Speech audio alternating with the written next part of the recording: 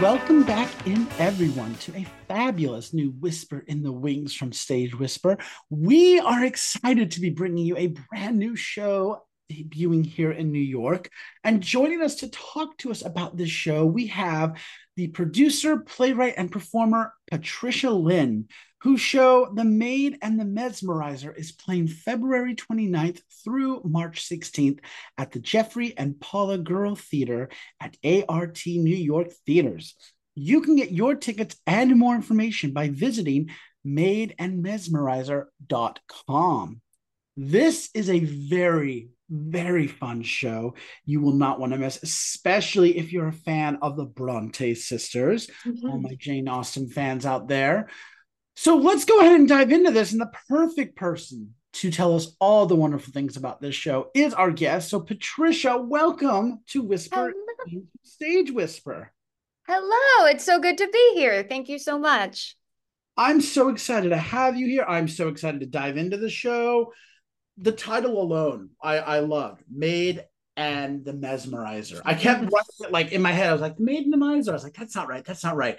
Mesmerizer feels better. That's enticing. So why don't we start by having you tell us a bit about what this show is about?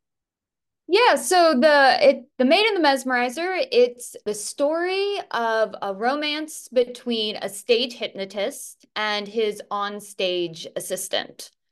So he is the great mesmerizer. He used to be a hypnotherapist who has now become a stage hypnotist, and he's persuaded reluctantly to hire an actress to be the onstage assistant in order to spice up his show.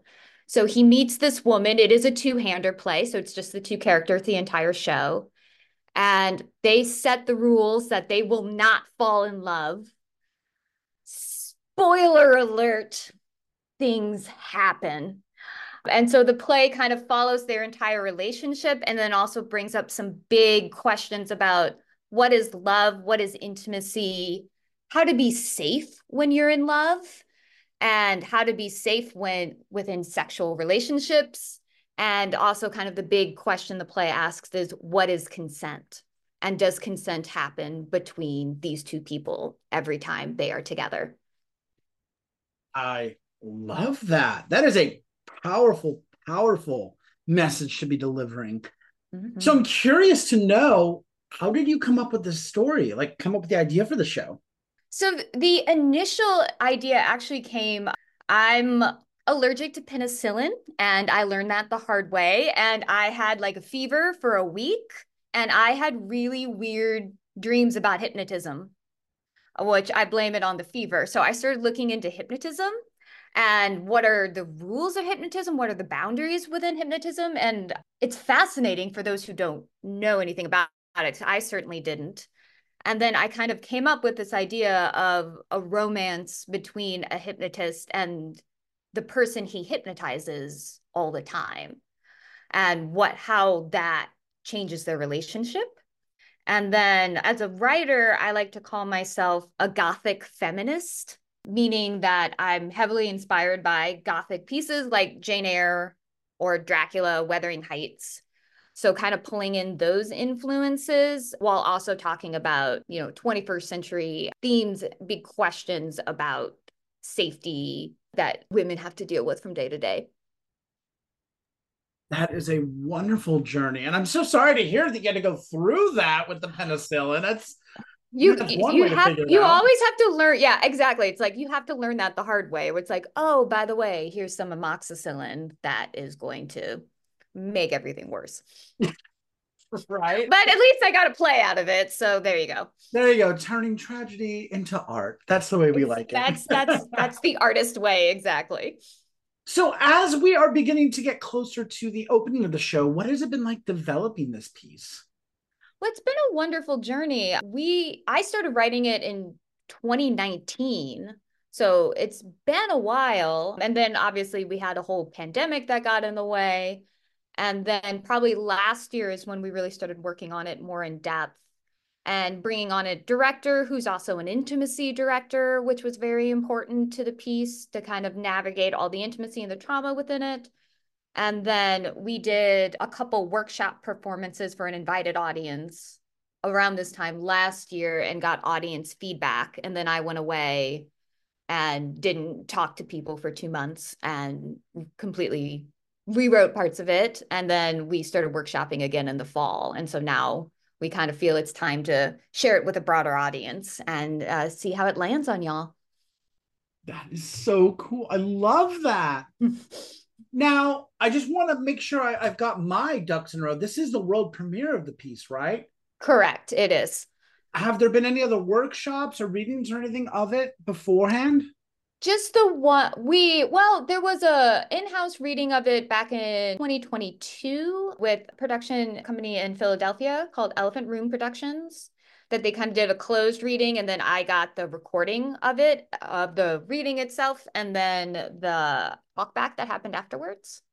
So that was very useful. And then we did a workshop last year for just like a small 20-person invited audience, and then use that audience feedback to kind of land on the script for the world premiere. Amazing. Now you've kind of touched on a lot of the themes and ideas that you're addressing in the show, boundary, consent, things like that. Is there a message, a fine pointed message or thought you're hoping the audiences take away from the show? Yeah, I think it's, and like you said, a lot of those big words like boundaries, consent, they are words that we hear a lot, but it may not always resonate a lot. And so it is like, especially with two people who are in love and who have like committed to each other. So it is like, how do you navigate those conversations when you are in love with the person? Because most of the plays I've seen that deal with this topic focus more on two people where this happens where they don't know each other as well. So this is like two people who have fallen pretty deeply in love with each other. And so how do you go about that conversation? And kind of those big Bronte sisters questions that you see in those novels of, can love conquer all? So I still love this person, even if I do have questions about boundaries and safety and consent. Where do I go from here? That is a wonderful question, wonderful idea and thought to be asking overall. So I love that. Finally, for this first part, who do you hope have access to the Maid and the Mesmerizer? That's such a great question. I'm glad you include questions like that. I think for me, because this play deals with kind of big questions and topics about safety and consent and intimacy and sex and love, all of which questions are exciting, but also can be a little scary. And I'll admit it, sometimes I just want to go see Dracula Comedy of Terrors, because I love that show. That show was great. And it was so much fun. And so I hope we can give access to people who may be a little trepidatious about walking into a show that deals with topics like this, and kind of encourage them. This does tell an entire love story. So there is joy, there is love, there is all kinds of emotions happening in this story. And also, we are being mindful of the impact this story could have on people and providing resources for folks after the show, avenues they can reach out to if they feel they want to learn more information. We're also having an impact night where all ticket sales will go to the school's consent project, which focuses on educating high school students about what is consent, so before they are sexually active, to help education being a key tool and making sure this issue is being talked about and addressed up front. So we are honored to be able to, be donating ticket sales to them and providing information to all the great work they do as well. So I would love for this show to be access to people who want to dive into a topic like this, but may also be a little hesitant or a little trepidatious about, oh, is that going to be a 90-minute really intense piece of theater, bringing up big questions? And yes, but I also want to encourage, there are other things to sink your teeth into as well, and resources we can provide to help, is our goal as producers, playwrights, and artists.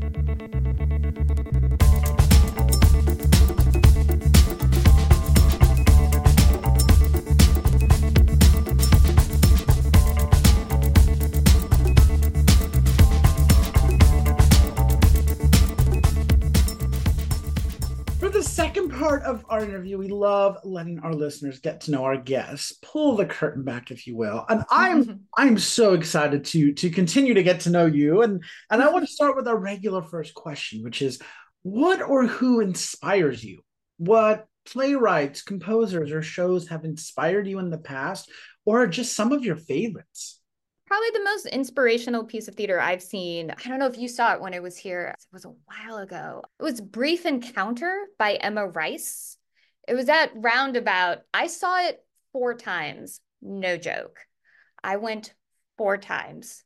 And what she did is she took this Noel Coward film and she made it into a theatrical event and it is very much a tragic love story, Panama thing. And how she uses theatricality and music within the storytelling is something I'm very interested in. I love embracing that we are in a theater, that, I there are certainly shows that I love that have kitchen sink realism. Like for me as an artist, I love leaning into what is abstracted, what is blown completely out of proportion and theatricalized in a way that makes me feel all the feelings. I love visceral theater. So Emma Rice, that show kind of blew my mind in that respect. So it's a show I saw probably over 10 years ago that I still think about all the time. I love that. Sadly, I did not get to see that show. I heard great things about that. So that's a wonderful inspiration to have. Well, I would love to ask now, what is your favorite part about working in the theater? I love the collaboration that can happen within theater. I started as an actor but my training is in like all areas of theater. And then, last 5 years is when I really started pivoting to writing. And a lot of writing is sitting alone in the dark at 1 a.m., like beating your head against the wall, being like, I can't fix the scene. And if you can't fix the scene, you bring it in and you have your actors read it and you have your director listen to it and you find it together. The last scene of the play, I came in rehearsal last week and was just like, guys, I just don't think this is working. I think this one moment needs to be cut. And they were like, well, let's try it. Or what if it's this? I love storytelling that you find together. And so much of writing is a solitary action. So like having that outlet when you're trying to like tell this story that's kind of burning in your heart and it could be wonderful, but and sometimes it's just not coming out right away. And then you having those resources and those people you can trust and go to is like my favorite part. And then you find it all together. I love that answer. Yes. We have now arrived at my favorite question to ask guests, and that is, of course, what is your favorite theater memory? I mean, I'm not gonna lie, I still remember 5th grade, the first play I was ever in. I got a pie thrown in my face. I played Queen Groucho, and it was I ruled the planet Venus. And then this girl came and had to make everyone laugh. And she made me laugh by throwing a pie in my face. And the laugh I got from the entire school of a pie being thrown in my face, I'm not gonna lie, like that's like nothing has topped that. Because I think that was the moment I was like, yeah, this is where I belong. Okay, cool. Because I just love that audience laugh that went on for like a solid minute. And so whether it is like communal laughter or whether it is, that silence that can happen in a theater when an audience is just totally absorbed in what's happening, or like a gasp or any kind of experience you can have when an audience is with the actors and with the story, like that's the moment where I love theater the most. And so like I will never, the Queen Groucho one, I still remember. And that I got to play someone named Queen Groucho is pretty cool, not gonna lie. That is a fantastic memory. I love that. I want to see the script for this now. Queen Groucho. That's amazing. It's called The Planet of the Perfectly Awful People. I don't remember who it's by, but yes, so it was Queen Groucho, Sir Groan, and Lady Grumble were the three. I love these names. These are Yeah, amazing. the names were awesome. I was like, okay, like whoever did this, well played.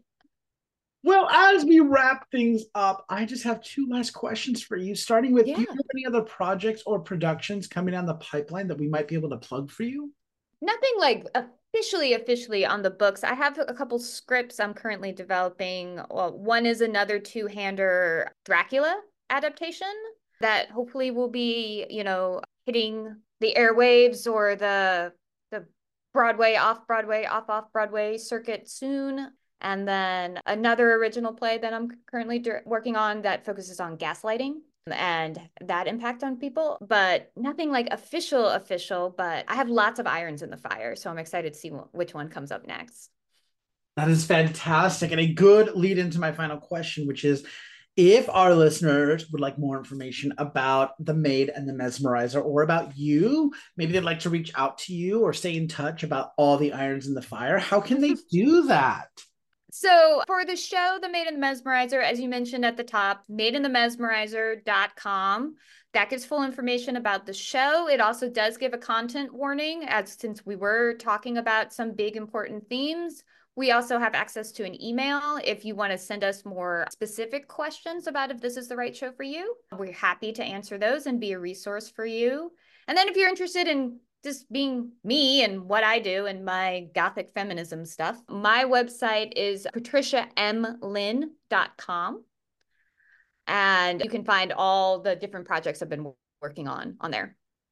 Wonderful. Well, Patricia, thank you so much for taking the time to speak with me today and sharing this wealth of information, sharing this amazing show you've created and everything else that you've shared with us today. This has been such a wonderful conversation. I hope this is the first of many. So thank you so much for your time Thank today. you. It's been so nice chatting with you. Thank you so much. My guest today has been the producer, playwright, and performer Patricia Lynn, whose upcoming show, The Maid and the Mesmerizer, is making its world premiere February 29th through March 16th at the Jeffrey and Paula Girl Theater at ART New York Theaters.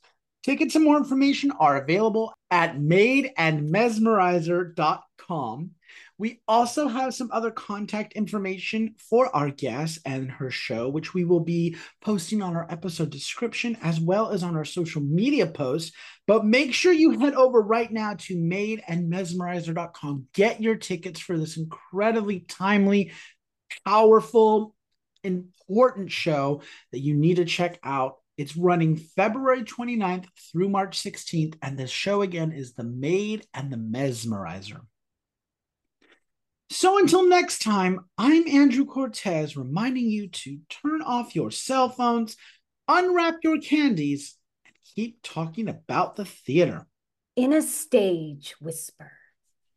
Thank you.